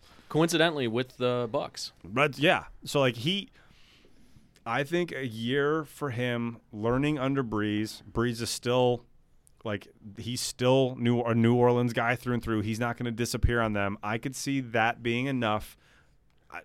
Well, he's doing commentary now. Right, but he's still going to talk with Jameis. Sure. He's still going to kind of mentor him. I can imagine. I don't know. I want the redemption arc. I want to see that idiot eat a W again, like a weirdo. The weirdo that he is. He's a weird cat. Let's be honest. Did you see? Did you see? They were talking about something, and he meant to say another word, and he said condom. Of course he did. I didn't see that, but that sounds like I'll bring it up after the show, but it is hilarious. He says, and then he doesn't realize it at first, and all the reporters start snickering or whatever, and he goes, "What did I say?" He's a weird dude. Yeah, he is. I think he was supposed to say combo or something, and he said condom. That sounds yeah. That doesn't surprise me. But yeah, I mean, maybe Brady gets bored, man. Maybe they fall asleep here and there and they lose a couple games they're not supposed to. People getting bored. I don't know, man. It could happen. It also could not happen. I wouldn't be shocked. All right, JP. Speaking of teams getting bored, it could happen. The NFC North. Is there any way Green Bay doesn't win that? No. The only chance I would have given it is if the Bears would have been actually smart and started Justin Fields from the start and not try and do this freaking charade with Andy Dalton the first couple weeks of the season. I don't understand the point. I don't understand the point. Especially when you consider that coaching staff and that regime needs to win. Oh, they're on their last leg. Yeah, if they don't make the playoffs this year, they're gone. So why are they not playing the best guy right away? Because they're morons. I will say this. I hope Andy Dalton plays the first 3 weeks of the season because we play the Bears week 3. Yeah. I would much rather face Andy Dalton than. Although the prospect of Myles Garrett and Jadeveon Clowney wreaking havoc in the backfield with a rookie quarterback, even if it is Justin Fields, is very salivating. Prediction: True. Fields will make his first NFL start at First Energy Stadium. Oh, come on, Steve. I want I still think that would be an easy win. The Bears won't win, but I think that's when it'll be. Well, that would be interesting, though. Ohio State quarterback with his first start in Cleveland. Yeah. Interesting. Yeah, it's going to be Green Bay. It's got to be. Green Bay. I mean, Yeah, Minnesota doesn't have enough. Minnesota, I think, is hot and cold, but they're like a 500 team. They don't have enough. 500 team. They're I think either the Bears great or terrible based on the day. Yeah, I think the Bears are a middling 500 team, and then the Lions could go. They could be the first team ever in NFL history to go 0-17. So they could be up for the Sharon McLaughlin treatment as well. Yeah. I don't think Jared Goff is that bad to go 0-17. I don't think they'll go 0. They won't go 0 for. Goff is not great, but he's not that bad. They're going to be in the running for the number 1 pick. I'll just put it that way. That's fair. And lastly, the AFC South. This is the one we really haven't talked of much at all, other than how bad the Texans are. The Titans are the incumbent there. I mean, any disagreement on that one? Jaguars look like they could be. If Carson Wentz turns his career around, I think the Colts could win the division. Indianapolis. I think they have a more complete team than Tennessee. I think Tennessee's way more explosive offensively, but I think they're horrible on defense. Which is weird considering their coach. Right, exactly. But you look at it, they traded for Julio Jones. They have A.J. Brown. They lost Jonnu Smith at tight end, but they have Derrick Henry. Right. And Ryan Tannehill has done a career resurrection down there for the last couple years. So it's going to really hinge on what Carson Wentz is. Exactly. At the end of the day, I think I'm not buying. Well, I'll say this. Well, you know Wentz intimately. Yeah. I feel you know, I'm sure more about him does. than we do. Hey-o. He gets in there. But I mean, Wentz might even get. I mean, who knows? Wentz might miss time. He might get sick. I mean, he's let's call it what it is. Yeah, very true. I will say though, I think if Wentz is going to turn his career around, it's going to be with the Colts with Frank Reich. I mean, that's where he had his success in the NFL when Reich was with the Eagles. Mm-hmm. When he had that one season where he was an MVP candidate. Yeah, I'm gonna go out on a limb here. I'm gonna go with the Colts. Okay. I don't trust Tennessee's defense. I think the Colts have a good defense, and I think they have a good offense. They have a good running game. They have a good offensive line. They have decent receivers. I like the Colts. I do think that's a respectable choice. Yeah. Yeah. I mean, for me, it's my gut is pulling me towards the Colts because I agree in terms of like big picture. I like their team better, but the quarterback position's too goofy right now. I'm gonna lean Tennessee. I'm going Tennessee. I would not be shocked if it goes Colts, but I'm going Tennessee. I never thought I'd be at a point where I would be, hinging it on, Ryan Tannehill's there, so thusly I have to go with this team. Yeah, I right. Never in my life thought it would come to that point, but especially you being a pseudo Dolphins fan, you also have intimate knowledge of Ryan Tannehill. He was not very good in those days. No, but I blame a lot of that on Adam Gase. Yeah, I'd blame 99% of it on Adam Gase. He is the worst. Seriously. Well, Hugh Jackson's the worst, but he's pretty bad. I don't know, dude. Maybe not after this year. He won't be. Did Adam Gase ever go 3-38-1 as his tenure as an NFL coach?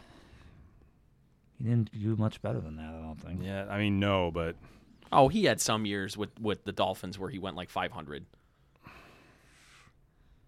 7-9, 6-10, my guess. Yeah, no, I mean you're right. I mean Hugh Jackson never did that except in Oakland, so yeah. Hugh Jackson is the worst head coach in NFL history. No. I don't think that's very. I don't think you can debate that. I don't know. I'd have to think about that. I mean, Adam Gase is really bad, but come on, the guy went 1-31 in a 2-year stretch. I mean, come on. Perhaps his biggest accomplishment was that he managed to not get fired after that stretch. That is kind of wild. Oh, our owners suck. Well, they don't anymore because they finally got it right. They've gotten their heads out of their asses, yeah. Yeah. So, wild cards in the AFC and the NFC. Let's do that too. Okay. So for the AFC, I'm gonna. Well, you have the Browns as one. The Browns. I was gonna say I already have one figured out. It's the Browns. Well, isn't there 3? There's 3 wild cards now, right? Yeah, there's 3. Yeah. Yeah. So 3. Yeah, because only the top team. Yep. Because there's 7 teams. Mm-hmm. Yeah.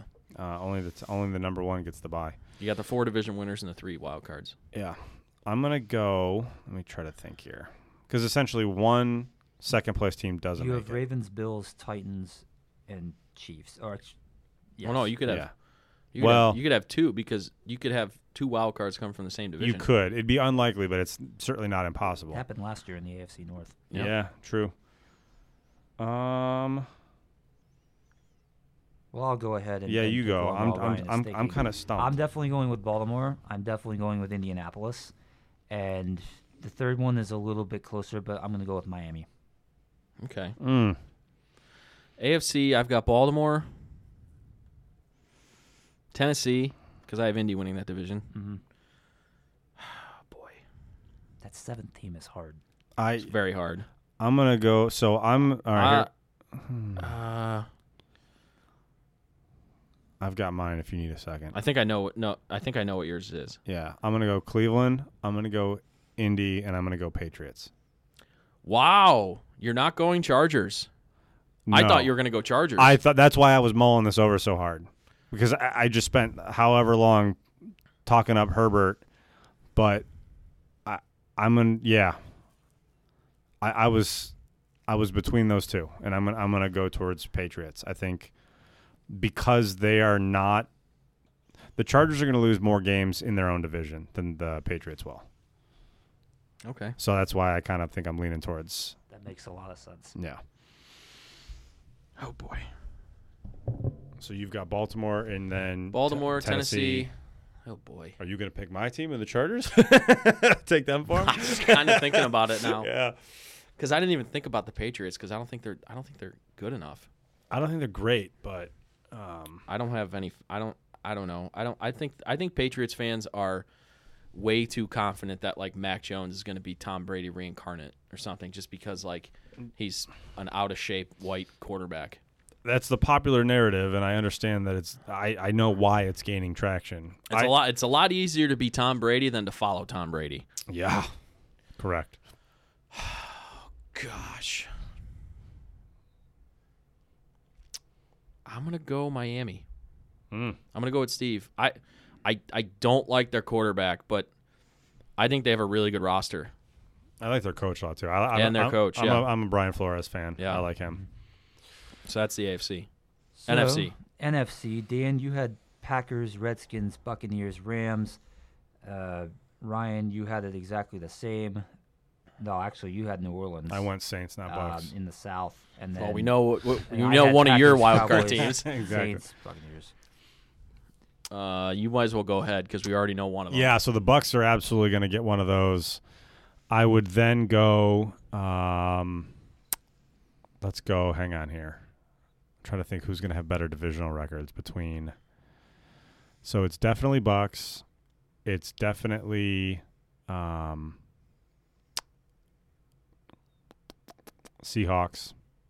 Okay. I can't think of my third team. I don't.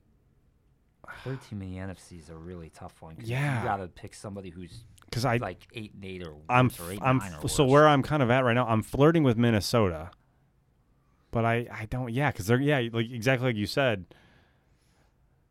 But I don't like the Cowboys either. Chicago was the 7th seed last year. They were 8-8. Honestly, I'm kind of feeling compelled. I don't know how much did Chicago do a whole lot to their defense. Is that defense still like still pretty good? Good-ish. Yeah. Still pretty good. Man, I don't know. This is they didn't do a lot in the offseason except for draft Justin Fields, honestly. Yeah. Man, I really don't know. You know what? I'll go. I'll say Minnesota limps along just good enough to be like 9-8 and sneak in there. I don't feel good about that, but I definitely feel good about the Bucs and I feel good about the Seahawks. And then I'm gonna pick Minnesota as the team that gets in because I'm really not high on Arizona. I'm not high on Kingsbury or Kyler Murray. So yeah, that's where I'm at. So for me, I'm going to go with San Francisco. I'm going to go with Minnesota also. Mm-hmm. And the third choice, you guys are going to think I'm absolutely nuts here. I'm going to go with the football team. I'm actually going to take two teams out of the NFC East. Well, I think the football team's going to win the division, so I don't think you're nuts. Yeah, I don't think you're nuts with them. I do think you're nuts that the Saints. I don't like the Saints. I don't like the Seahawks. I think both of those two teams are on a very downward trajectory this year. Okay. I'm intrigued. I'm intrigued by this whole scenario. The NFC, I think, is a little bit. Yeah. The Saints in particular, I think could completely implode. Because I think really, like, for me, I think there's two divisions in the NFC that I think you're crazy if you pick a wild. And you guys both picked one. Mm-hmm. I think there's two divisions in that conference where you're essentially exempt from getting multiple playoff teams in. Yeah, but that would then mean. So does that mean you're going to have Arizona and San Francisco get in? No, I'm going to have my three are Seattle, San Francisco. Yep. And are you that down on the Saints too? I'm going to go New Orleans. Okay, there you go. Yeah. I think New Orleans squeaks in there. I don't think any of us feel good about the wild card in the NFC. I think I think the Cowboys are staring 6-11 right in the face. That could happen. And Mike McCarthy gets the boot. Mm-hmm. And yeah, So Steve's got to go, so we're wrapping up the episode anyway. So appreciate you, Steve. Thank you. And, so those are our predictions. We're not going to give our Super Bowl predictions yet, but I mean, I guess we could, but whatever. Steve had to leave, so it's okay. We're going on an hour and 45 minutes. We got plenty of time. There's plenty of season left. Absolutely. So, is there anything else that we need to cover, you think? Man, I think that really covers most of it. We beat the roster to death. We looked at the schedule up and down. Baker didn't get his contract extension. Yeah. Chubb did, which, again, Denzel Ward didn't either. I love the deal. I was a little surprised that Ward didn't get a deal done. That was more shocking to me than Baker not getting I agree, because I think it makes too much sense for him to wait. But I think he and his agent wanted to. I mean, if the team could have gotten a deal done, I'm sure the team would have liked to have. Right. But he's going to continue to bet himself. We've said that a million times. He's going to roll those dice. I think I do still think that the Denzel one could happen at any time. I agree. Baker, I think they're to the point now where both sides are like, okay. I think they're comfortable. Just like, let's get. I think Baker wanted to bet on himself, and I think the Browns are to the point now where the season's about to start. They're like, okay, go do it. Yeah. No, it's gonna now. It's just official. It's in his hands. It's time to go prove it. And I think he will, and I think he'll get paid. And I think a lot of people would be a little squeamish at that, but I don't think he's one of those guys because he's bet on himself every step of his football playing life. From a very young age, he's always done that, and absolutely, he'll be fine. I'm not worried about that. Yeah, so. There will be plenty of other fascinating deals to be done in the future. Those are the two most notable. Plenty of offensive line moves to keep an eye on. What happens with Teller, Treader, Bitonio, one of them, maybe both of them no longer with. Again, these are all way for down the line. I think Bitonio is going to be a Brown for life. I hope so. I think Treader's probably most likely the guy. I think so as well. I would really be if Teller has a year even remotely like last year. I hope we lock him up. Prove that he's not a 1-year wonder. Right. Conklin, I'd love to re-sign him. We'll see. But again, these are moves that are not today problems. Those are those are down the road. So we are about to get this season going. I'm so excited. It's the most like the 19 season was very anticipated because the OBJ trade happened and Baker came off of setting a rookie record for touchdowns and, all that stuff. But, hindsight 2020 as it is, we really shouldn't have been that hyped about that season. I think this year is worthy hype for this season because last year they proved it. They did it. They could do it. They got to the playoffs. They won in the playoffs. They won in Pittsburgh. They did all. They checked every single box. I think the difference was that it was unfounded, but there was excitement before. Yeah. Now there's actual foundation to it. And now there's continuity everywhere on this team. Right. Everywhere. Like we're replacing a lot of starters on defense, but we have the same coordinator, same defense in place. Right. To where he can now, hopefully with health, run his defense. I think there was something where Joe Woods was quoted saying that realistically he wants to run a base dime defense. Right. And they were able to do that because of their personnel for 7 snaps last year. Yeah, the defense is going to be completely different. On the flip side, we've said this before, the continuity for Baker in the offense is going to be spectacular. The first time that he gets to actually come back to a system he's seen before, that in and of itself is so invaluable. Yeah. So I'm truly excited to see the steps that he takes. Yeah, it's individually and as a team. I think where you're going to see it with Baker is it's going to be less thinking and it's going to be more reacting. Right. I think you're going to see Kevin Stefanski give him a lot more freedom to check plays at the line this year. And I just think, I always go back to that Alex Van Pelt quote about Baker and his footwork and his mechanics and all that. And I think he's gotten to the Mozart end of the spectrum where, he's very consistent and very fluid in his movements and the way that he plays the position. So I'm super excited for that. I'm super excited for the Browns. And we're on to Kansas City. The wise words of Bill Belichick. Bring it on. Appreciate you guys listening. Long episode, but we had a lot to get to. Be on the lookout for LOTL this week. I don't know exactly what it's going to look like, but we'll see as Ryan's fully entrenched in coaching, and Jordan is gallivanting along the COVID hotbed of the country. So down in Florida. Good luck. yeah, so we'll see what happens, but we'll get an episode somehow, some way, even if it's just me. We'll get one out. But okay, so for Ryan, Twitterless Steve, I'm Dan. You've been listening to the LOTL Browns season preview show. It's normally the post-game show. We will be back with this show next Sunday evening, most likely, after hopefully the Browns take care of business in Kansas City. And we'll talk to you guys then. So have a good night, everyone. Have a safe Labor Day holiday tomorrow.